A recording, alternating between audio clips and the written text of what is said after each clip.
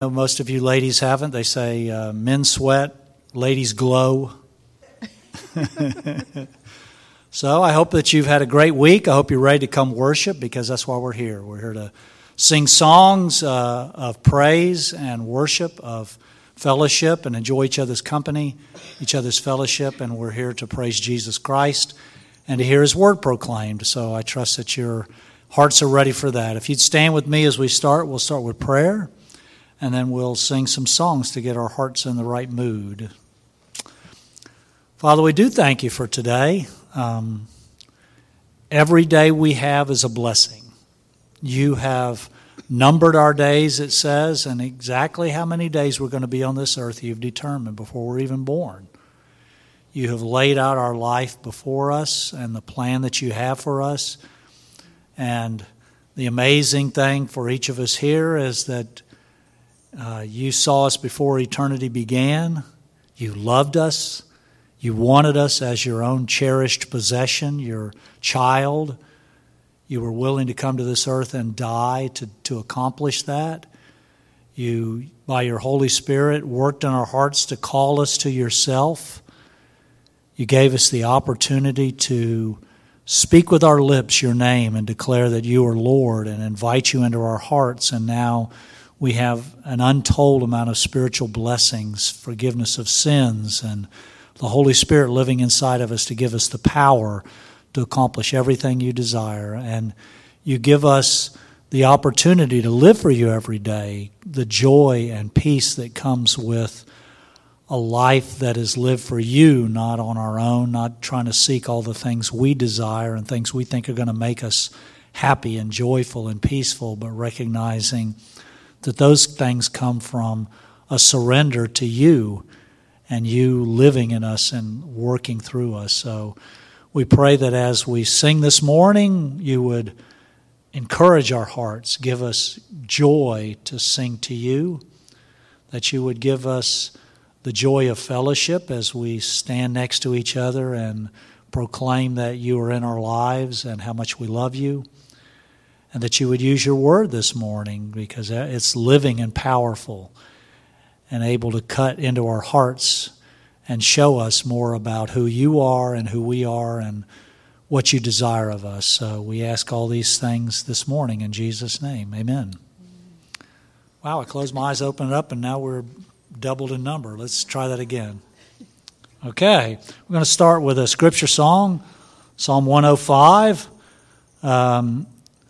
As God's people, He asks us to declare to everyone all the things He does for us. That's part of our testimony. As we live in this world, people see us, they should be saying, man, something's different about that person. Why are you so happy? Why are you enjoying life so much? And you say, I got Jesus and all the things that He does. Give thanks to the Lord, call upon His name.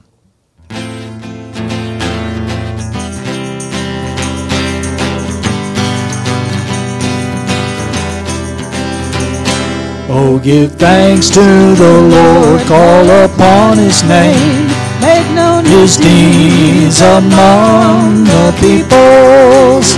Sing to Him, sing praises to Him, speak of all His wonderful acts. Glory in His holy name, glory, glory. Let the heart of those who seek the Lord be glad. Seek the Lord and His strength, keep on seeking. Seek His face continually. Oh, give thanks to the Lord, call upon His name, make known His deeds among the peoples. Sing to Him, sing praises to Him, speak of all His wonderful acts. Glory in His holy name, glory, glory. Let the heart of those who seek the Lord be glad. Seek the Lord and His strength, keep on seeking. Seek His face continually. Seek His face continually. Seek His face continually.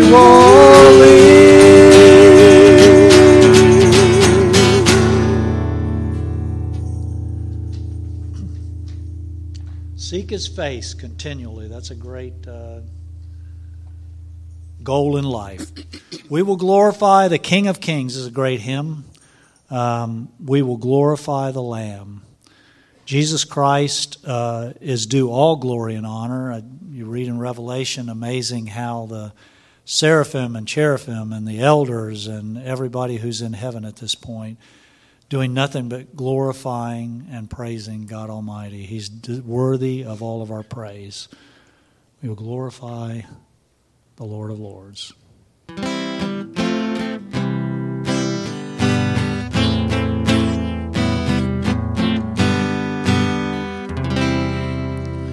We will glorify the King of Kings. We will glorify the Lamb. We will glorify the Lord of Lords, who is the great I am. Lord Jehovah reigns in majesty. We will bow before His throne. We will worship Him in righteousness. We will worship Him alone. He is Lord of heaven, Lord of earth. He is Lord of all who live. He is Lord above the universe. All praise to Him we give. Hallelujah to the King of Kings. Hallelujah to the Lamb. Hallelujah to the Lord of Lords, who is the great I am. Hallelujah to the King of Kings. Hallelujah to the Lamb. Hallelujah to the Lord of Lords, who is the great I am. Thank you. You may be seated. If you'd like to come on Wednesday night and join us as we study through the book of John, you'll learn all about those great I ams, because the Pharisees very often picking up stones to kill Jesus because He kept saying, I am God. I am the way, the truth, and the life. And they knew that He was claiming to be God the Father. Great hymn of very deep thought, immortal, invisible, to think about the Lord God Almighty and the things that He possesses. God has made us in His image, and some of the things that He has we recognize in ourselves. But they're absolute attributes of God: immortality, immutability, unchanging, all-knowing, eternal, that we can't understand. We can't grasp who God is and to fully worship Him and the person that He is. And that's what this hymn is about: immortal, invisible, the only wise God.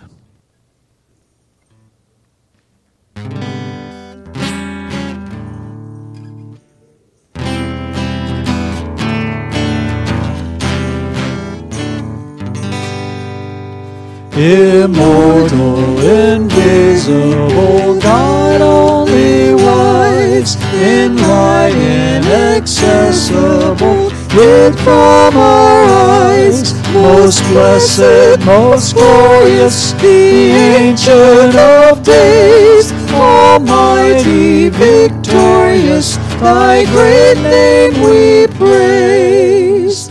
Unresting, unhasting, and silent as light, nor wanting, nor wasting, Thou rulest in might. Thy justice like mountains, high soaring above, Thy clouds which are fountains of goodness and love. To all life Thou givest, to both great and small. In all life Thou livest, the true life of all. We blossom and flourish as leaves on the tree, and wither and perish, but naught changeth thee. Great Father of glory, pure Father of light, thine angels adore thee, all veiling their sight. All praise we would render, oh help us to see, 'tis only the splendor of light hideth thee.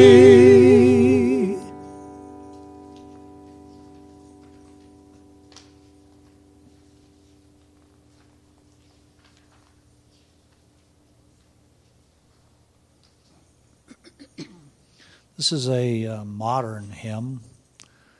Let us love and sing in wonder, and recognizing that it is He who has washed us with His blood.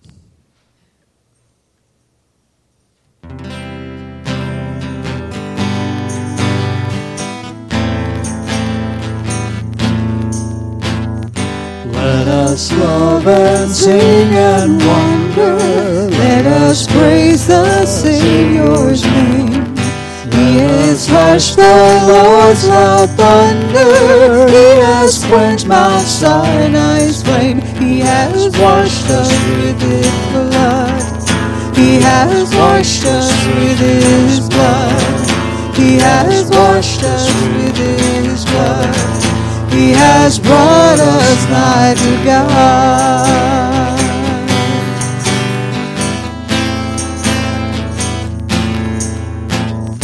Let us love the Lord who bought us, pitied us when enemies, called us by His grace and taught us, gave us ears and gave us eyes. He has washed us with His blood.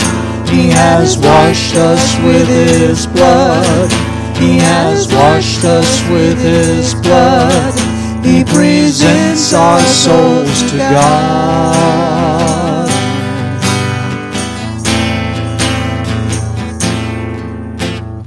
Let us sing though fierce temptation threaten hard to bear us down.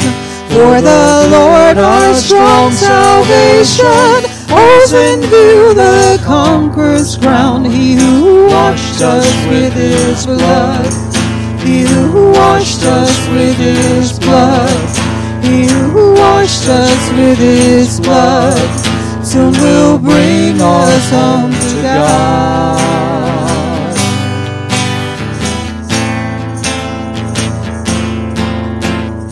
Let us wander grace and justice, join and point to mercy's door. When through grace in Christ our trust is, justice smiles and asks no more. He who washed us with His blood. He who washed us with His blood. He who washed us with His blood. He secured our way to God.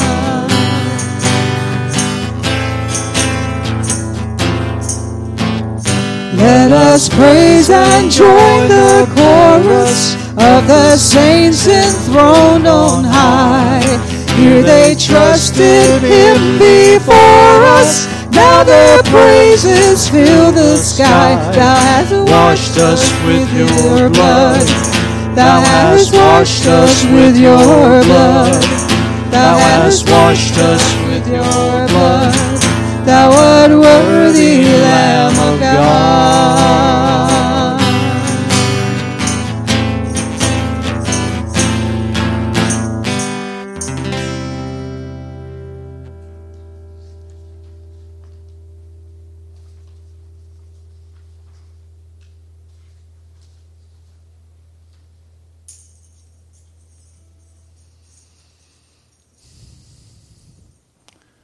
One of the great attributes of God is His faithfulness to us. I look at Israel and their fickleness and wonder, God, how did You stick with them. 40 years in the wilderness of griping and complaining, and yet he never let their clothes wear out. They never lacked for something to eat or drink, protection from their enemies. And I'm like, wow. And then I stop and I look at my own life and I say, God, how fickle am I? How many times am I doubting? You know, I've seen you 100 times do something in my life and provide, and then I question, I worry that he's going to come through this time. How fickle am I? But it's amazing the faithfulness of God despite my faithlessness. Great is thy faithfulness, Lord, unto me.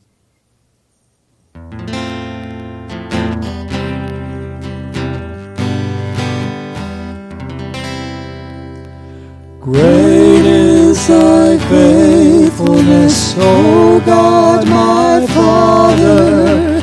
There is no shadow of turning with thee.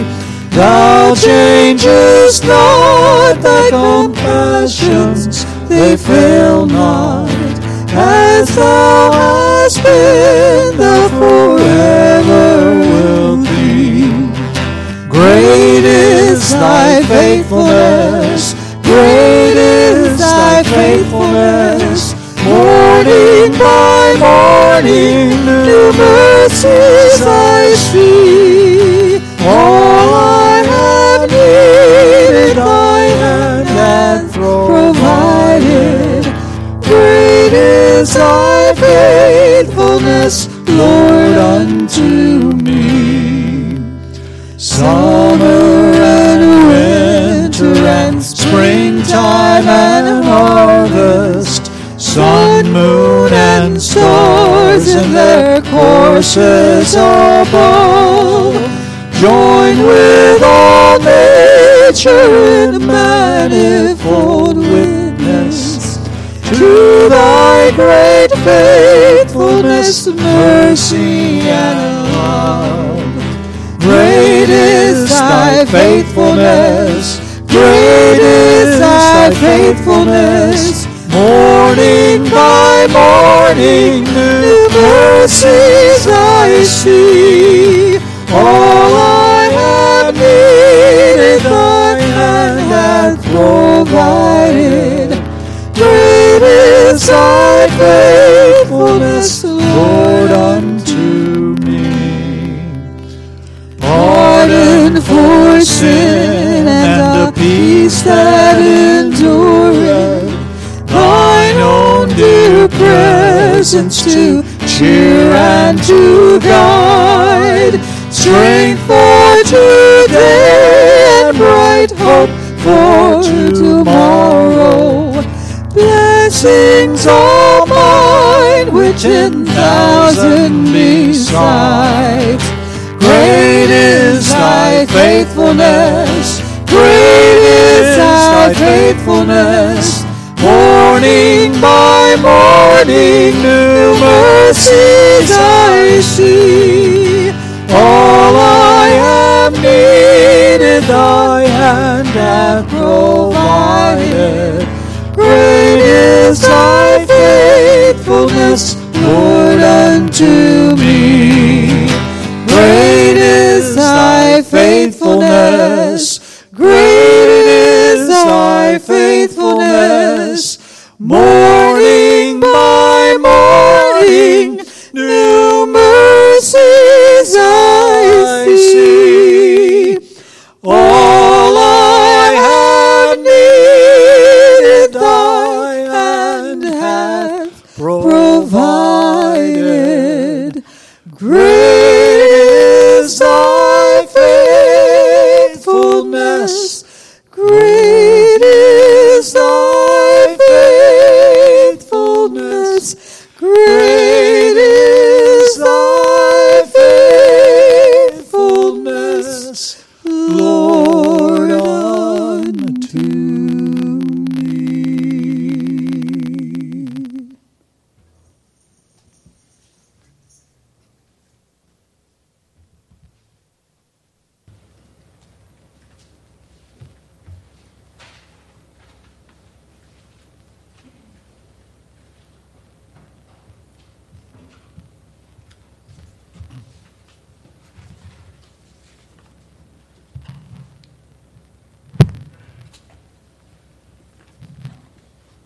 Our reading this morning is found in the book of Revelation, last book of the Bible, the great revealing of God and His plan for the end of this world. We'll be looking at Revelation chapter 1, reading verses 12 to 18. So if you have a Bible with you, if you turn there. If not, there's a Bible, should be one in front of you in the pew. Or if you'd like to just sit and listen to the Word of God. Revelation chapter 1, verses 12 to 18.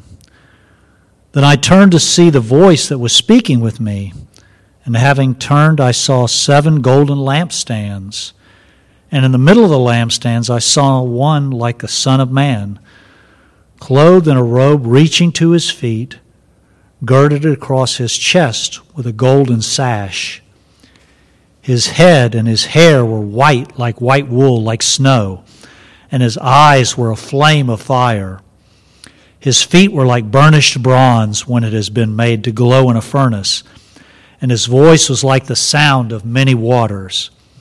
In his right hand he held 7 stars, and out of his mouth came a sharp 2-edged sword. His face was like the sun shining in its strength. And when I saw him, I fell at his feet like a dead man.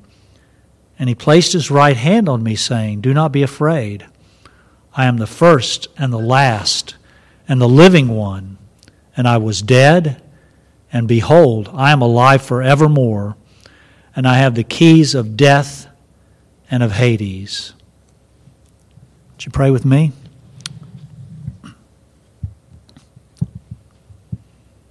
It's beyond our comprehension, Father, to imagine what Jesus looks like right now in heaven. As John, we would probably fall at his feet as dead men for the awesomeness, the power, the glory that he possesses now. But one day you're going to make us be able to stand in his presence. You are going to call us to yourself. You're going to glorify us so that we'll be fit for heaven and be able to live and fellowship with you and with your Son in heaven forever. And we long for that. It's easy to get caught up in this world and everything our eyes see, but we need spiritual eyesight. We need you by your Spirit to open our spiritual eyes that we can realize what awaits us there is a billion times greater than anything that's here that we could possess. And to long to be made whole, to be finished the redemption that you've promised, to be made like you. Give us hearts that long for that. Give us hearts that love you the way you deserve to be loved, that desire to worship you the way you need to be worshiped. Open our hearts this morning as we hear your word. We ask it in Christ's name. Amen.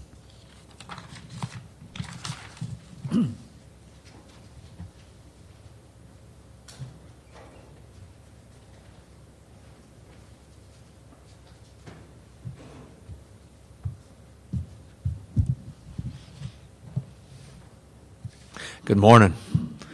Great to see you all here on this Lord's Day, this Communion Sunday. Glad you could be with us this July 4th weekend. As a country, we celebrate our freedoms, and indeed we have been blessed, as you all know, in this country to have really a lot of freedoms. It's indeed, I believe, one of the greatest countries this world has ever seen, and we thank the Lord for that. But more than that is we thank the Lord for the freedoms that we have in Christ, being freedom from sin, freedom from death. That's what's most important. And we always want to remember that. We sometimes stress and emphasize too much these freedoms in our country, but most important, we must be thankful for the freedoms that we have as Christians. Steve was reading there in Revelation chapter 1, and the readings of the last couple months as we're going through the Gospel of John are typically trying to relate to the person of Christ. You might wonder, what does it have to do with the Gospel of John? Well, it relates to the person of Christ. And it's a wonderful picture. I mean, it's really an incredible picture of who he is. And I love that one. I love that picture of Christ presented in Revelation chapter 1. As you know, we're going through the Gospel of John today. I want to look at two chapters, John 9 and 10, and you might wonder how we're going to get through two chapters, but we'll see what we can do here. It's more of a summary.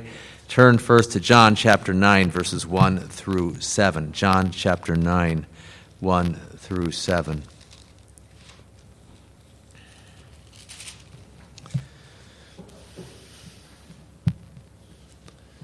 John 9 says, as he passed by, that is, Jesus passed by, he saw a blind man from birth, and his disciples asked him, Rabbi, who sinned, this man or his parents, that he had been born blind? Jesus answered, it was neither that this man sinned nor his parents, but it was so that the works of God might be displayed in him. We must work the works of him who sent me as long as it is day. Night is coming when no one can work. While I'm in the world, I am the light of the world. When he had said this, he spat on the ground, made a clay of the spittle, and applied the clay to his eyes, and said to him, go wash in the pool of Siloam, which is translated sent. So he went away and washed and came back seeing. Now, one of God's primary purposes on this earth is to display his work. And I just want to go through a few points from these verses here, but that's the first main one here. Read about this man who had been blind from birth, and the question was, well, hey, why was he blind? Because he sinned or his parents sinned? That was a common thinking, and we all might think that sometime. Why is this happening? Is it because of sin? What Jesus said is very interesting. He tells us the reason, the overriding reason for his blindness is because God wants to accomplish his works. He wants to display his works. He wants people to see his works. And we can talk about all the sin in this world and all the bad things that happen in this world, but we must always see, very important point here, God is sovereign over all the sin. Sovereign. That he somehow allows it to happen. He is sovereign over all the sins so as then to accomplish his works, to fulfill his purposes. That's what God wants to do. We have so many examples. You go back to the time of Noah and all the sinful people on the world. Why did God allow all that? God was sovereign, and God used that for his purposes. He used that to accomplish his works. You look at the example of World War II, one of the most devastating wars in the history of our world, and all the people that died in this crazy madman named Hitler. I mean, it was atrocious. It was terrible. God was sovereign. But the big thing, the Acts 2:23-24, that sums up how God was sovereign over the lives of the Roman and Jewish rulers in bringing Jesus to death. But he wanted that we could be saved from our sins. So this point of God being sovereign over the sin of man so as to accomplish his purposes is always, always important. It must be paramount in our minds, and you think about your own lives. Think about things that have happened that are difficult or hard or bad or sinful. God's sovereign. God is sovereign. God is working it out. He is displaying his works. There's something else about this. Turn a couple pages to John chapter 11, verse 4. The story that we'll talk about this next week, but it's about the raising Lazarus from the dead. But verse 4 really sums up this chapter. When Jesus heard this, he said, the sickness of Lazarus is not to end in death, but for the glory of God, so that the Son of God may be glorified by it. So Lazarus is sick, and he dies. We know that Jesus then raises him from the dead, and it's a miraculous work of God. But why? It's so God can get the glory. That's it. That's the reason for this miraculous work of God. The point I want to say here is that God is doing things in each and every one of your lives, and he wants to accomplish his works in and through your lives so that he gets the glory. These are big picture points here. Don't forget them. God is working in your life so that he can be glorified. This is what he wants for you. See, all of life then is about how God is working in and through you so he then can be glorified. That's what it is. I was looking at a verse here and trying to memorize this one, Psalm 109. Really love it. It sums up this point here. It says, but you, sovereign Lord, help me for your name's sake, and out of the goodness of your love, deliver me. So it's a prayer. Help me, Lord. Help me. Help me. Why? For your sake. Help me for your sake, not my sake. Yes, but ultimately for your sake. Help me, O sovereign Lord, for your name's sake, and out of the goodness of your love, deliver me. He's in some kind of problem. He says, God, help me, deliver me, save me for your sake. Really, it's great, great verses. So that's the first point. God wants to display his works for his purposes and also for his glory. Secondly, we're to do the works that God wants us to do. When Jesus was on earth 2,000 years ago, he was the light of the world. We know that. Holy, sinless, powerful, loving, doing all the work that God wanted him to do. We know then that he was ascended into heaven. And we know then that shortly after that time that the church started. And the church then was to be the light of the world and was to do the work that God wanted her to do. Turn to Matthew 5, familiar verses here. Matthew chapter 5, verse 14 to 16.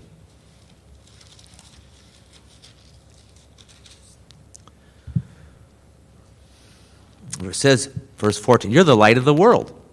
The city set on a hill cannot be hidden, nor does anyone light a lamp and put it under a basket, but on the lampstand, and it gives light a way that they may see your good works and glorify your Father who is in heaven." It's a great truth here about your lives. Each of you are little lights. The church is to be the big light representing Christ because the church is the body of Christ. But each of you as a member of the body of Christ are to be little lights. And God has placed you where you're at in life and with the people that you're with so you can be a light to them. You all have family. You have friends. Maybe you work at a job, people here in church. God wants you to be a light. I love it. A light of Christ, a light. So you can do the works that he wants you to do so that he then can work in you and do his work in and through you. That's what he wants. Such an encouraging and important truth that you're to do the works of God, and you can. It's by God's grace. By God's grace, you can fulfill his purposes. You can do the work that he wants you to do. Great verse here. I've shared this before, but I really love this one. Jeremiah 1:4. I'll read it. Before, talking to Jeremiah, but it applies to all of us. "Before you were formed in the womb, I knew you. And before you were born, I consecrated you. I've appointed you as a prophet to the nations." On one hand, it's a really powerful pro-life verse. Really powerful. Let me read it again. "Before you were formed in the womb, I knew you." Which means he really knew us way back in eternity past. He formed us. This is just like Psalm 139. He formed us. "Before you were born, I consecrated you. I had plans for your life. I made you the way you are, physically, emotionally, spiritually, so you can do the works that he wants. I've appointed you as a prophet of the nations." So 4 verbs there. He knew, he formed, he consecrated, and he appointed. That was for Jeremiah. But it's for your life as well. This is what God wants. That he wants us to do the works that he sent us to do. Third, there's coming a time that we can work no more. When all the work God wants us to do is done. I hope you think about this. There's coming a time when you can't do any more of the works God wants on this earth. Your time is up. And of course, God's got all the works planned anyway. We know that. We are his workmanship, created in Christ to do good works, for God planned beforehand that we should walk in them. So we are to do his works. Now, there's really 2 scenarios here at this time in our history. Either you live as a Christian and then physically die. Okay? That could happen. And during the course of your life here on this earth, you're to do the works that God wants you to do. Then you die. You go to heaven. Very simple. Or, because we're in the end times, you, I, we don't know the day or the hour, might be here when Christ comes back and when the rapture takes place. And so in that case, your life will probably be shortened by some years. Okay? You won't live a normal life of 70, 80, 90 years, whatever it might be. And so you understand that too. Either way, we only have so much time to work. And night is coming when no man can work, when all our work will be done. It's important to think about this. I have a picture in my house, and the picture's not important. It's what I put on top of the picture. It's a picture that's about 21 inches horizontal on the top, okay, side to side, 21 inches. There's a stone 18 inches. That represents my life, where I'm at. I've done the math. I've done the ratios. Okay, 80 years, I think, about how long I'll live. That's what they say in the Bible. 80, that's pretty normal. That's the average stats. 80 years, I'm 68, so 68 over 80 is the same as 18 over 21. So there I am. So I see it. I said, wow, there are only 3 inches left. That's not much. That motivates me. That is not much. We need to see that. We need, as it says in Psalm 90, teach us to number our days. Okay, I just heard 25,000 days back 2 months ago, first part of May. And I got a few thousand left, I believe. I think. I don't know for sure. No one knows their time. But you need to think this way, that God has us here to do his work, and there'll come a time when we can do his work no more. The verse that sums up these points here really is the verse that Jesus shared, John 17:4.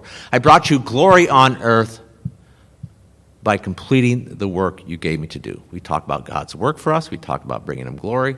That's a great verse. I've told you, that's one of my life verses. It's a simple one. You can all memorize that. I brought you glory on earth by completing the work you gave me to do. Okay, fourth point. This physically blind man was healed by Jesus. It was a miraculous healing. No one could have done it but God. Of course, God, Jesus is God's son. He then did that. Turn to Psalm 103. Familiar verses here. Encouraging verses. It's a wonderful psalm. It's a psalm of blessing. It's I know some people's favorite psalm. I remember Vicky, whose birthday would have been tomorrow. This is one of her favorites. Always remember that, her favorite psalm. First one, bless the Lord, O my soul, all that is within me, bless his holy name. Bless the Lord, O my soul, and forget none of his benefits, who pardons all your iniquities, who heals all your diseases. She had a fair amount of diseases, okay, or really one major one. They're all healed, okay. She's in heaven now with the Lord. That's good. That's really encouraging. But the point here is this tells that God heals all diseases. And if you're sick and if you get better, God gets the credit, right? Right? Yeah, there's doctors. There's nurses, there's medicines, there's hospitals. Of course, there are all these things. And I assume that most of you here have been to a doctor or a nurse, or most of you have taken medicine now and then, or maybe you take a lot of medicine, I don't know, whatever. But the point is that God is the one that really keeps this amazing, amazing body going. He's the one that heals us, and he gets the credit. Of course, it's coming, and I got to share this, is coming a time we'll be given a brand new body. Never get sick, never need to be healed. Perfect body, glorious body. It says in 1 Corinthians 15, 4 words, powerful, immortal, glorious, and spiritual body this will be. And what a day that will be when we all have our glorified body. John 9, next point here. Back to John 9.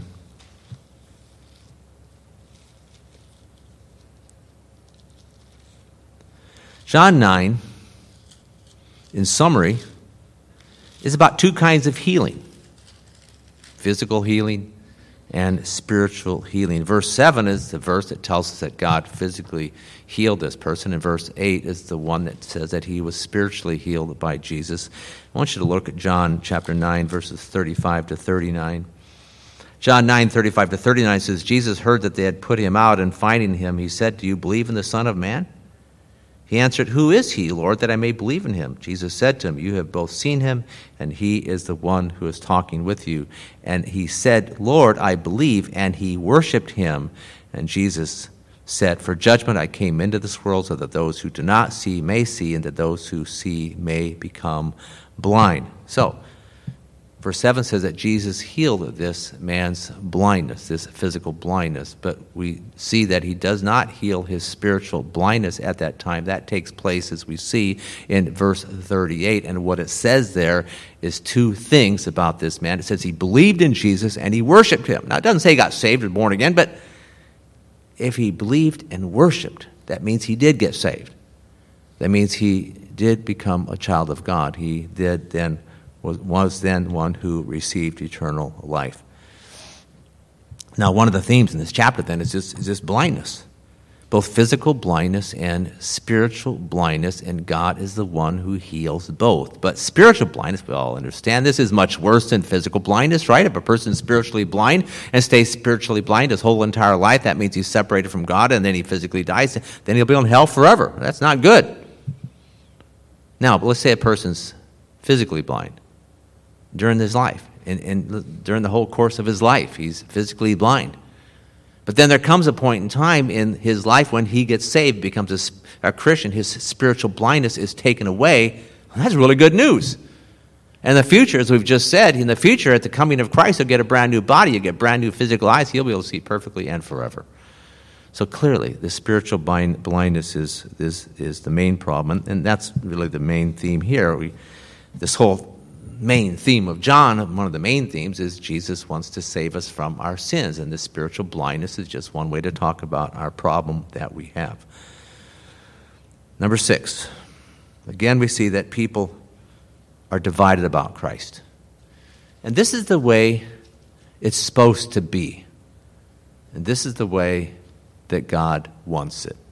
John chapter 9, 13 to 17.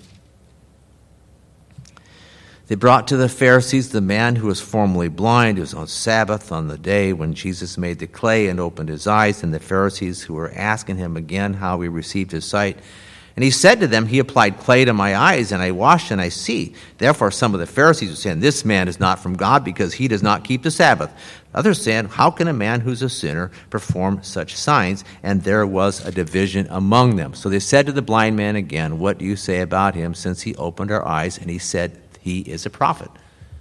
God wants division among people on this earth. I'm talking about a division between unbelievers and believers. And it's going to get worse and worse. I think we can see it as we look around at our cities, our country, our culture. It's getting worse and worse and worse. He wants there to be division, so there's a clear demarcation, a clear understanding who's saved and who's not saved. He wants that. I'm not saying you're trying to push that, but it just happens. There's other verses in the gospel where it talks about, parents against children, children against parents, brother against sister, sister against brother. That's the way it is, and that's the way it's going to be. And it's going to get worse and worse and worse as we move closer and closer to the coming of Christ. Now, some Pharisees said that Jesus wasn't from God. And we saw in John chapter 8 that they thought this guy's from the devil, that he had demons. Okay, now here we have this man who's healed. What does he say? He says, this man's a prophet. And he was a prophet. More than a prophet, but Jesus was a prophet. And many, many people agreed. So that's just an example, again, of that division takes place. John 9, 18 to 22. The Jews then did not believe it of him that he had been blind and had received sight, until they called the parents of the very one who had received his sight and questioned them, saying, is your son who you say was born blind? Is this your son who you say was born blind? Then how does he now see? His parents answered them and said, we know that this is our son and that he was born blind. But how does he now see? But how he now sees, we do not know, or who opened his eyes, we do not know. Ask him. He is of age. He will speak for himself. His parents said this because they were afraid of the Jews, for the Jews had already agreed that if anyone confessed him to be Christ, he was to be put out of the synagogue. For this reason, his parents said, he is of age. Ask him. And so the Jewish person at that time, it tells us here, could actually be thrown out of the synagogue if he was one who openly admitted and confessed that Jesus was the Christ, the Messiah, the one prophesied in the Old Testament be the coming king. He could be thrown out. That was persecution. Persecution back then. Always been persecution throughout history against believers. And of course, this is happening in many places in our world, and more is happening in our country as well. I said this in the recent past, but it just really shocks me. I mean, I've been saved for 50 years. I've been watching this stuff for 50 years. It's just the devil has been given more room and reign and freedom to do what he wants to do, the evil, than I've ever seen before. The lawlessness, the lying, the perversion is just sickening. It's just galling what's happening in our country and our world now. And yes, it's because of sinful people, but it's also because the devil has been allowed a lot more free reign. No doubt about it. There is no doubt about that. And so the devil's working through his demons, his people, and he is one then who is hating and persecuting Christians. That's what's going on. Again, it's going to get worse before it gets better. Won't really get better till Christ comes back. Matthew 24:9 sums up how bad it's going to be. Then they will deliver you to tribulation, will kill you. That's pretty bad. If you're persecuted and they're taking you in to kill you, that's really bad. That's the worst it can get, right? That's what's going to happen. Get closer to the end times. Christ, coming to Christ, that is. And then it says, then I'll say that, it says, and you'll be hated by all nations because of my name. So you see the severity, killing, murdered for your faith, and the scope. The whole world. The whole world of unbelievers is against the whole world of Christians. That's where we are going. Next point here is this. I'll just mention this briefly. A person's testimony is powerful. 3 different times we read that this man testified. 3 different times he testified. People kept asking, well, what happened? Well, Jesus healed me. He gave glory to God. That's what he did. It's a wonderful thing. And the point is simple, is as Christians, one of the most important things to have on the tip of our lips, in our hearts and on our lips, is a testimony.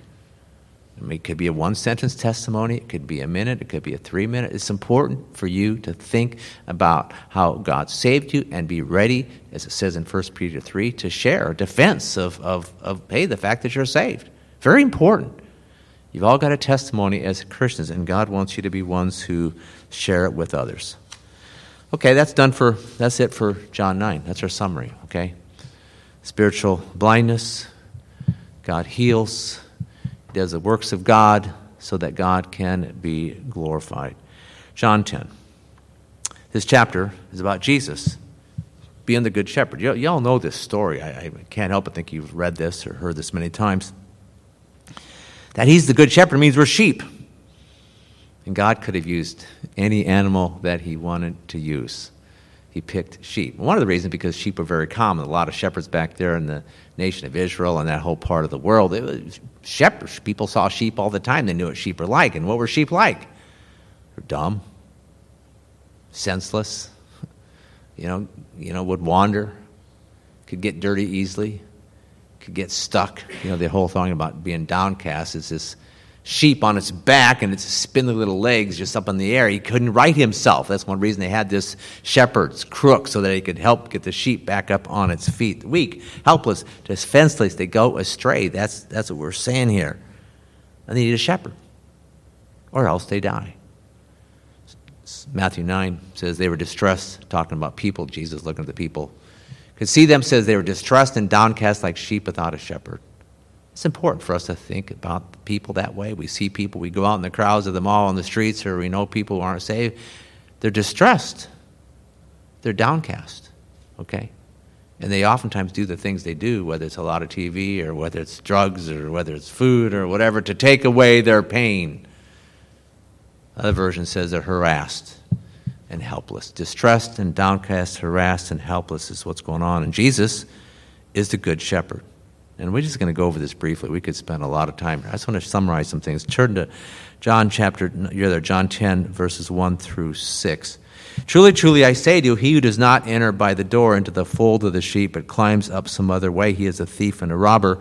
But he who enters by the door is a shepherd of the sheep. To him the doorkeeper opens, and the sheep hear his voice, and he calls his own sheep by name and leads them out. When he puts forth all his own, he goes ahead of them, and the sheep follow him because they know his voice. A stranger they simply will not follow, but will flee from him because they do not know the voice of the strangers. This figure of speech Jesus spoke to them, but they did not understand what those things were which he had been saying to them. So let me just explain it briefly. First of all, shepherds would have a sheep pen. Okay? Typically sheep are out during the daytime in the pasture land getting fed, right? Come back at night, and sometimes, we read the story about Jesus being born. They're out in the fields at night, but most often they go back into the sheep pen, okay? And the shepherd would go through the door or the gate. The sheep would go through this door or gate to get in and out, to enter and leave the sheep pen. Very, very simple here. Read about 3 kinds of people in these first few verses. First, there were the sheep, thieves, and the robbers. They represent the false teachers. They represent the false prophets, the false shepherds. They are the kind of people who lead people astray away from God. That's what he's saying right here. These people don't go through the gate. They go over the fence. So first you have the thieves and the robbers. Second, you have the shepherd. The true shepherd, he goes through the doorway. He goes through the gate. He knows every one of his sheep. He knows them. He cares for them. Takes care of them. Makes sure they're fed. That's what he does. He watches over them. He leads them. And they follow him. That's what happened. The sheep then know the shepherd. It says there they actually know his voice, which is true. They know his voice. I mean, and animals are like that. You know, if you have a dog, you know, and you're the owner of the dog knows your voice. Some stranger comes by, doesn't know the strangers, knows your voice, okay? That's probably true with a lot of animals, but it's true for sheep as well. They would know his voice. They would be ones who would follow the shepherd and go where the shepherd would go. They would be a trust that the sheep had for the shepherd. They had this relationship. I just mentioned dogs. You all understand this in our culture. A lot of people have dogs. That's fine, a family dog. And you've seen this where, you know, there's the person with their dog in their house and the dog's friendly and the person sits on the couch and the dog jumps up on the couch or sits down beside him, or sometimes at night, you know, the person goes to bed and the dog jumps on the bed. You know, there's this relationship. Well, the sheep and the shepherd had this relationship. Okay, that's what was going on. Then there's a doorkeeper. He's a person hired by the sheep to help out, okay? But typically he was one, it says doorkeeper, hired at night. You know, make sure nobody got through that door.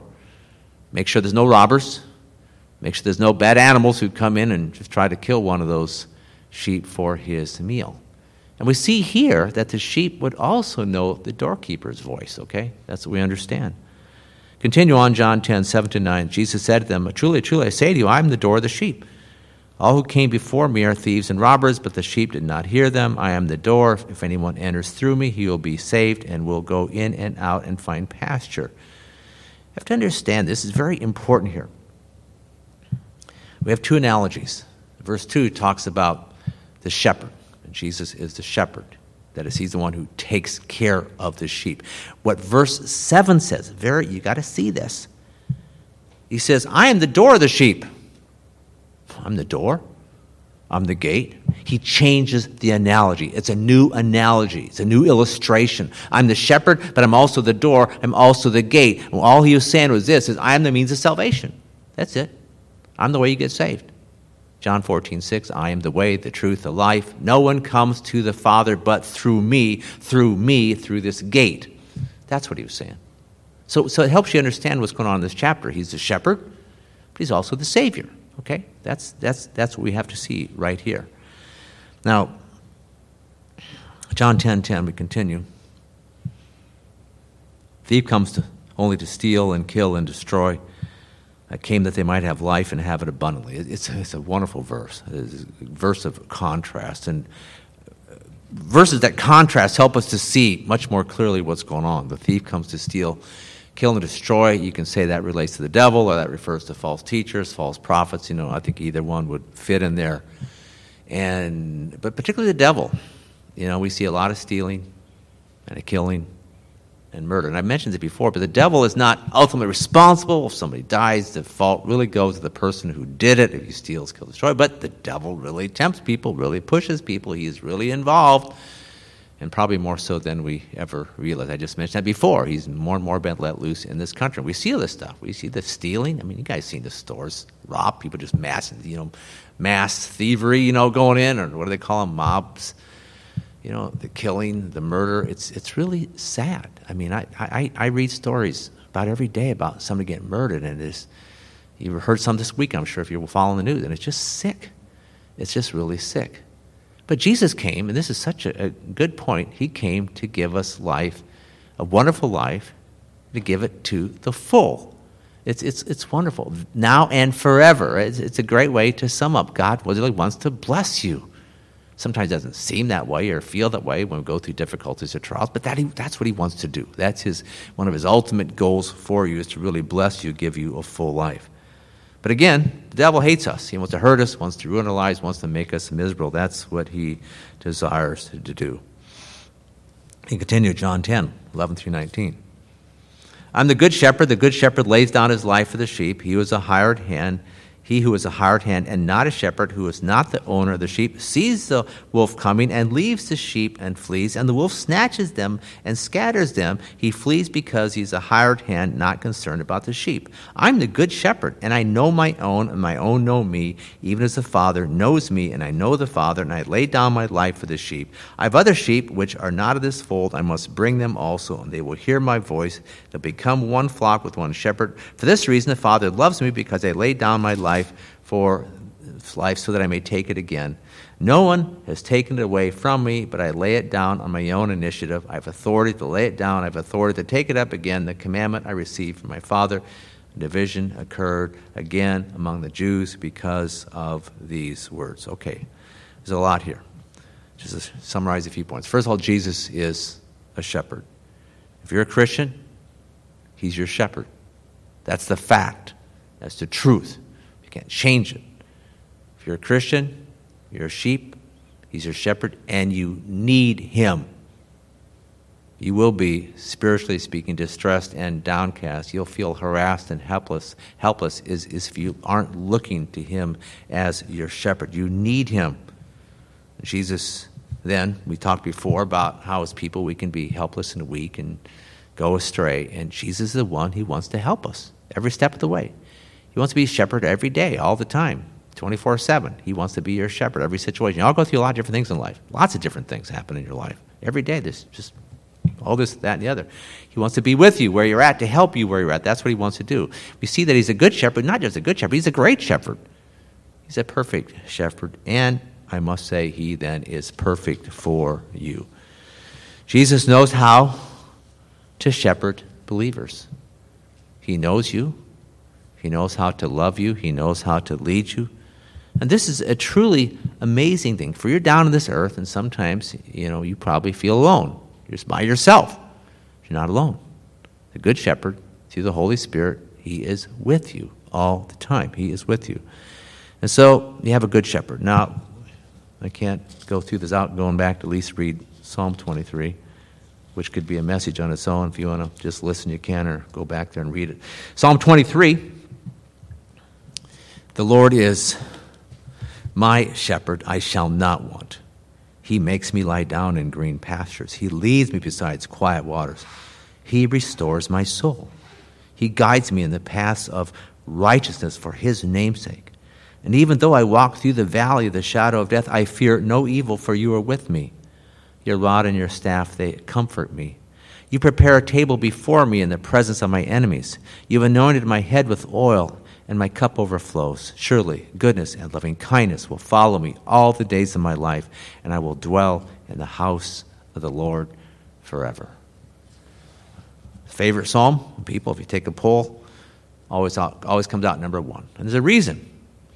Because we see that we're the sheep and he's the shepherd, and the truths there that what he does for us are just so encouraging.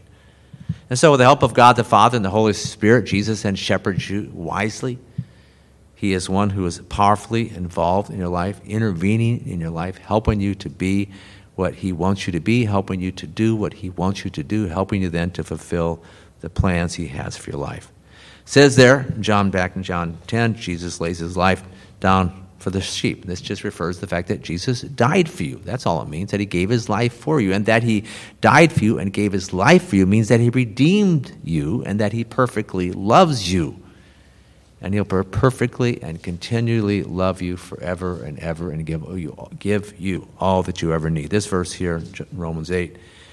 He who did not spare his own life from us but delivered his own Son for us, will he not also with him freely give us all things?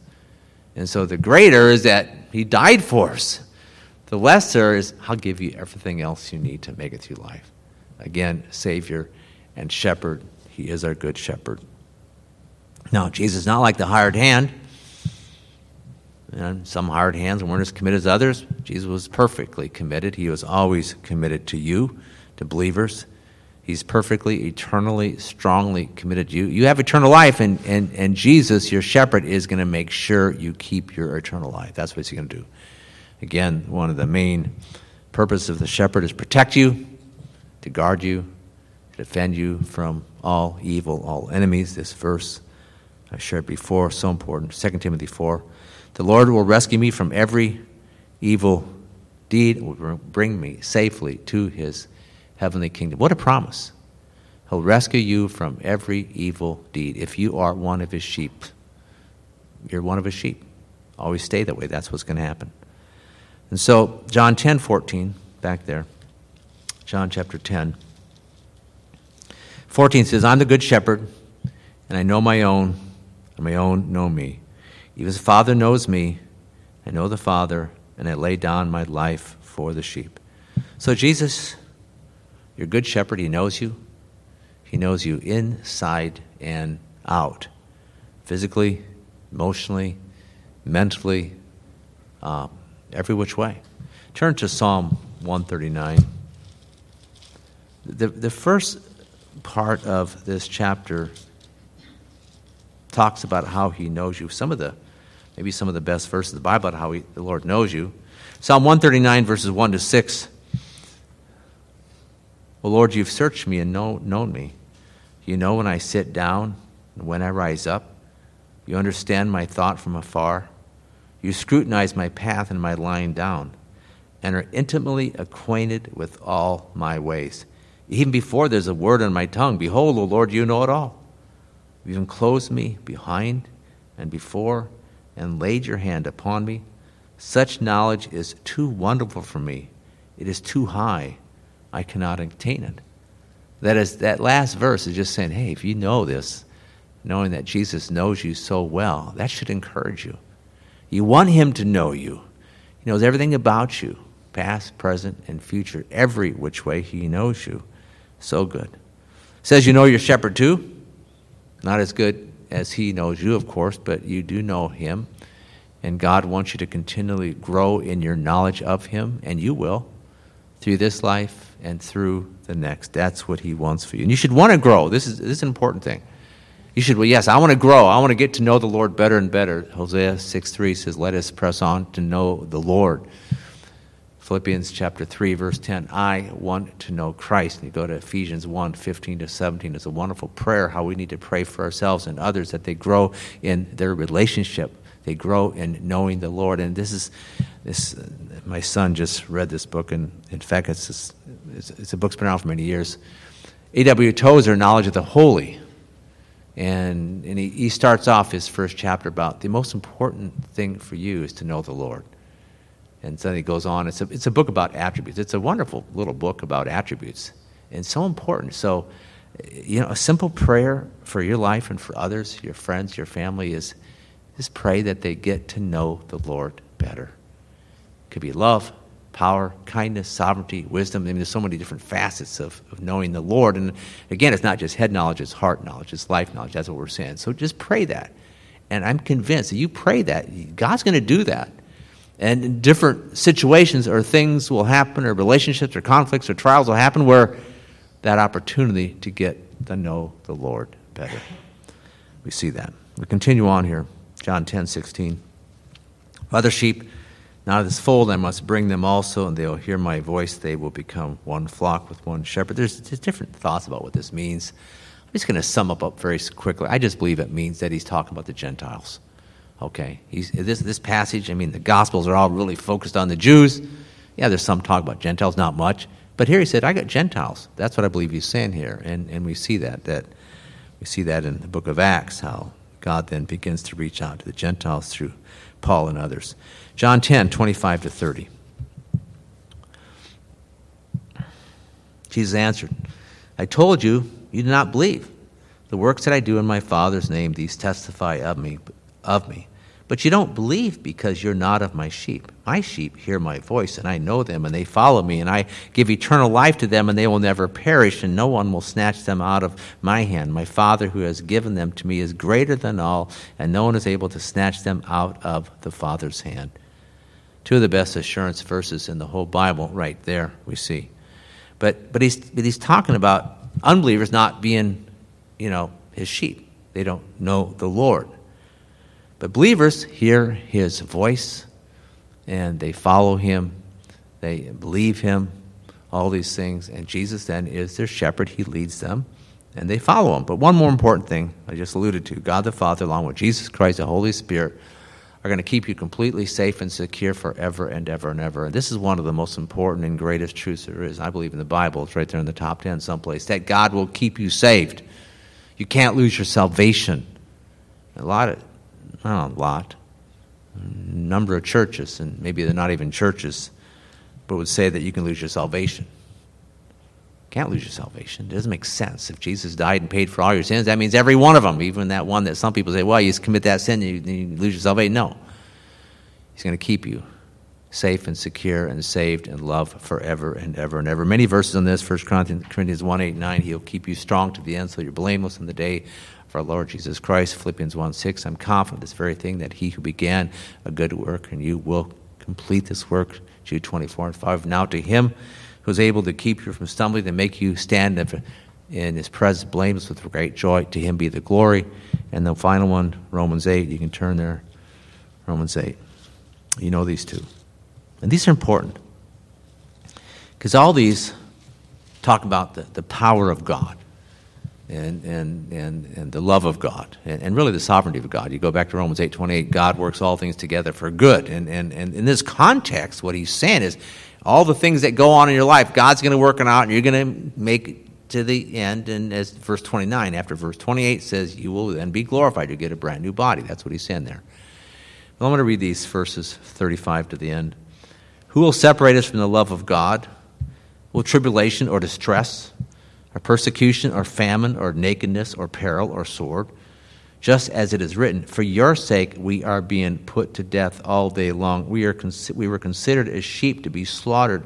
But in all these things we overwhelmingly conquer through him who loved us. For I'm convinced that neither death, nor life, nor angels, nor principalities, nor things to present, nor things to come, nor powers, nor height, nor depth, nor any other created thing will be able to separate us from the love of God, which is in Christ Jesus our Lord. Let's pray.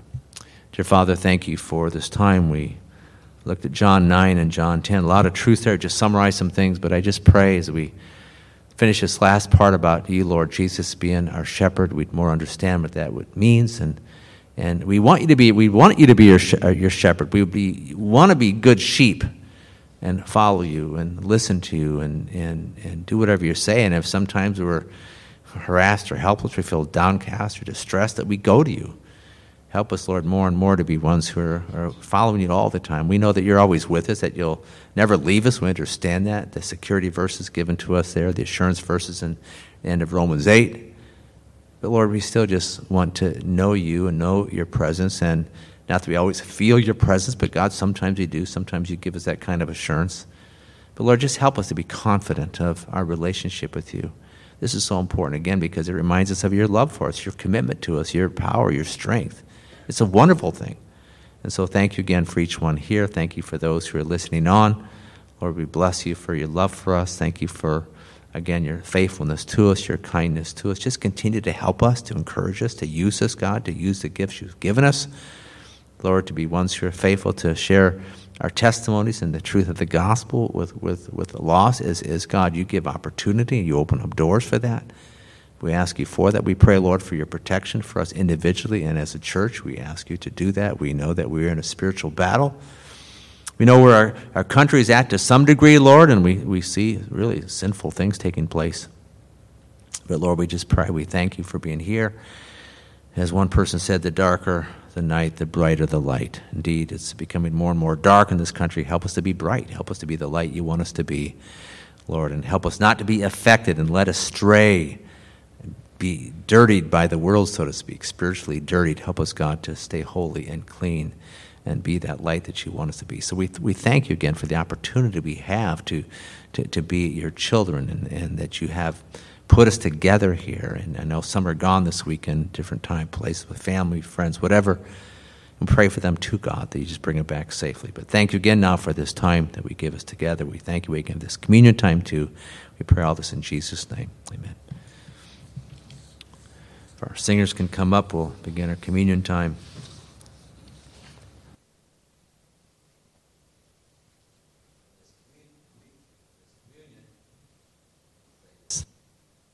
A couple songs to sing, and my wife wanted this one we're going to sing. It's one of her favorites. It's a fountain, so she is getting better, healing up, and hopefully she'll be here next week. We'll see how that works out, but thank you for your prayers for her. So let's sing this song together, then we'll have communion together.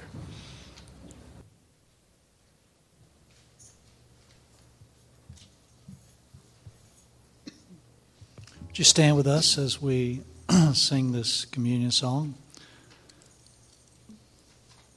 As Steve said, we're identified as Christians as sheep of his hand, and one of the things that marks us as Christians too is that we've been to the fountain and washed by the blood. There is a fountain filled with blood.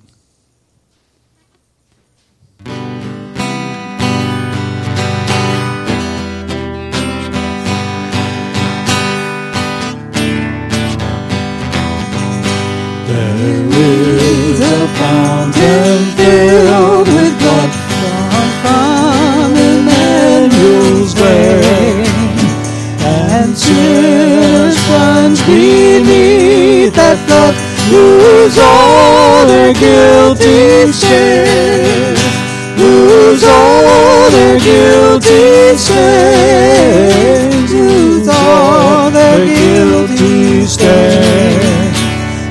Sinners plunge beneath that flood, lose all their guilty stains. The dying thief rejoice to see that fountain in his day. And there may I go vile as he wash all my sins away. Wash all my sins away. Wash all my sins away. And there may I go vile as he wash all my sins away. You dying Lamb, thy precious blood shall never lose its power, till all the ransomed church of God be saved to sin no more. Be saved to sin no more. Be saved to sin no more. Till all the ransomed church of God be saved to sin no more. Their sins by faith I saw the stream, thy flowing wounds supply. Redeeming love has been my theme, and shall be till I die, and shall be till I die, and shall be till I die. Redeeming love has been thy theme, and shall be till I die. In this poor lisping, stammering tongue lies silent in the grave, then in a nobler, sweeter song I'll sing thy power to save. I'll sing thy power to save. I'll sing thy power to save. Then in a nobler, sweeter song I'll sing thy power to save. Thank you. You may be seated.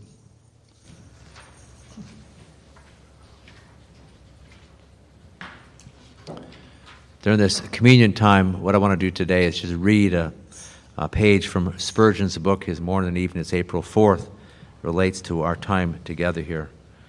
Mourning Christian, why do you weep? Are you mourning over your own corruptions? Look to your perfect Lord and remember you are complete in him. You are in God's sight as perfect as if you had never sinned. More than that, the Lord our righteousness has put a divine garment on you so that you have more than the righteousness of man. You have the righteousness of God. You who are mourning by reason of inbred sin and depravity, remember, none of your sins can condemn you. You've learned to hate sin, but you've also learned that sin is not yours. It was laid on Christ's head. Your standing is not in yourself, it is in Christ. Your acceptance is not in yourself, but in your Lord. You're all as much accepted of God today with all your sinfulness as you'll be when you stand before his throne, free from all corruption. Lay hold on this precious thought, perfection in Christ. For you're complete in him. with your Savior's garments on. You are as holy as the Holy One. It is Christ who died and was risen again, who's at the right hand of God making intercession for us. When your time comes, you will rise up where Jesus sits and reign at his right hand, even as he has overcome and has sat down at his Father's right hand. All this because the divine Lord was made to be sin for us who knew no sin, that we might be made the righteousness of God in him. At this point in time, we just want to take a couple minutes where you before the Lord and share your heart and confess any sins. We want to be right personally and collectively right before the Lord as before we take the communion together.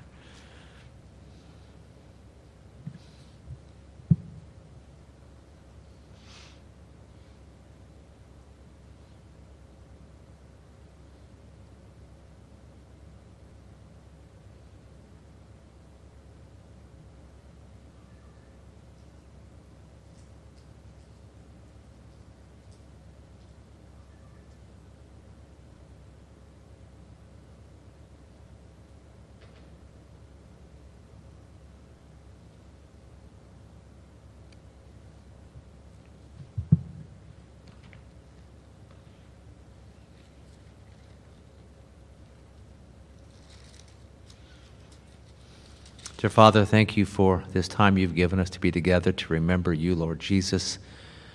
Think about this. We're completely righteous in you, because of your grace, your mercy, your death on the cross, and resurrection from the dead. And thank you, Lord. This is a truly miraculous thing, that we are as righteous as you, Lord Jesus. No more, no less. Perfected, holy in the sight of God. I remember this, and when tempted to think that something's wrong with us because of sin, it's just a flat-out lie. We understand how the devil likes to accuse us, but thank you, Lord Jesus, you're our defender, our Savior, the righteous one. Thank you for that. Thank you for the day that will be in the future when we will always feel righteous and be looking righteous in every which way. What a time that will be. And so as it says even in 1 Corinthians 11, we're to keep doing this until you come back, because you want us to remember you. As Steve said before, the Jews were fickle, and we are fickle, and we forget you. Don't let us be that way. Lord, might our remembrance of you be a daily thing, not just a once-a-week thing or a once-a-month thing here at this communion time. Help us to remember you. And we say that remember you with love and with intimacy and affection and heart and soul. Not just this head knowledge, but heart knowledge. Thank you again now for this time we have to remember you. In Jesus' name, amen. All of you have your communion cups. If not, anybody not have one, raise your hand. Okay. 1 Corinthians chapter 11:23. I received from the Lord that which I also delivered to you, that the Lord Jesus, in the night in which he was betrayed, took bread. And when he had given thanks, he broke it and said, "This is my body, which is for you. Do this in remembrance of me."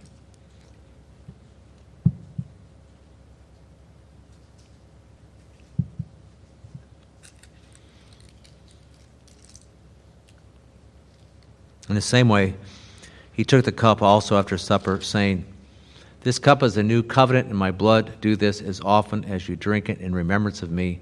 For as often as you eat this bread and drink the cup, you proclaim the Lord's death until he comes."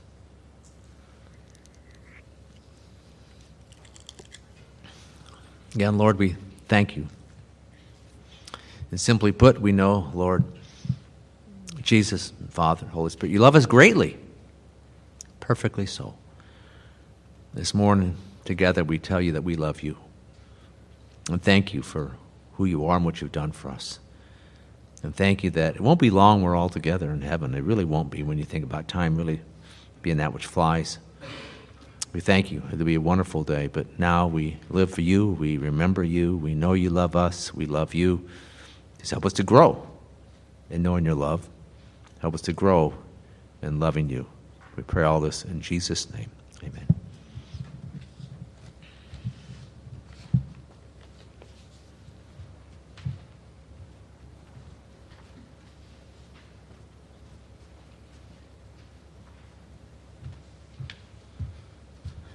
Good morning. Upcoming events for July 6th, we have the Prophecy Bible Study in the Fellowship Hall at 6:45. July the 8th, this Friday, we had the men's meeting. It's a great time for us to get together, have a meal, and share what's going on in our life and read the Word. Also, on July the 23rd, we're going to have a work day, 8 a.m. If you're able to come, you can come for an hour, you can come for 2 hours. We have some items outside the church that needs to be taken care of, mainly outside.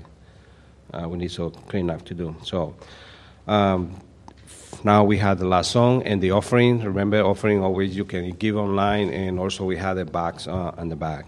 Thank you. Have a great week.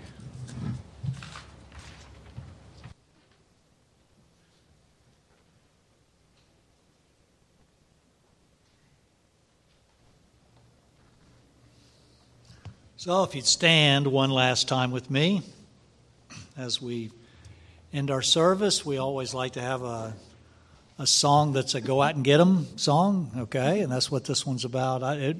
It would be amazing if somehow God would make little dotted lines for you on the ground everywhere you go, so you know exactly where you're supposed to go, and it'd stop in front of somebody and say, talk to this guy. And it doesn't work that way, but he does, if we read his word, show us about himself and the way we're supposed to live. And as we pray, we trust that he will bring people into our paths that he wants us to talk to, and things that he desires us to do, he will reveal to us. And it's a great concept that step by step he'll lead us in the way that he wants us to go.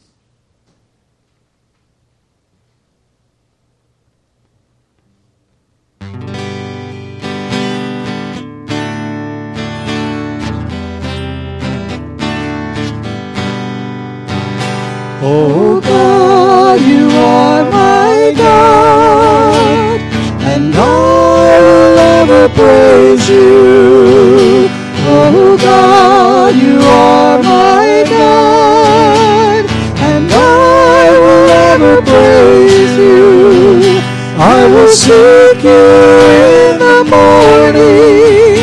I will learn to walk in your ways, and step by step you lead me, and I will follow you all of my days. I will follow you all of my days.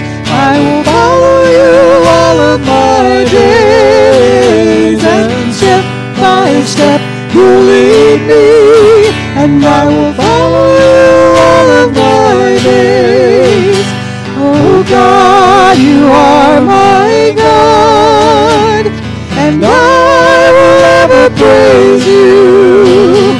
Oh God, you are my God, and I will ever praise you. I will seek you in the morning. I will learn to walk in your ways, and step by step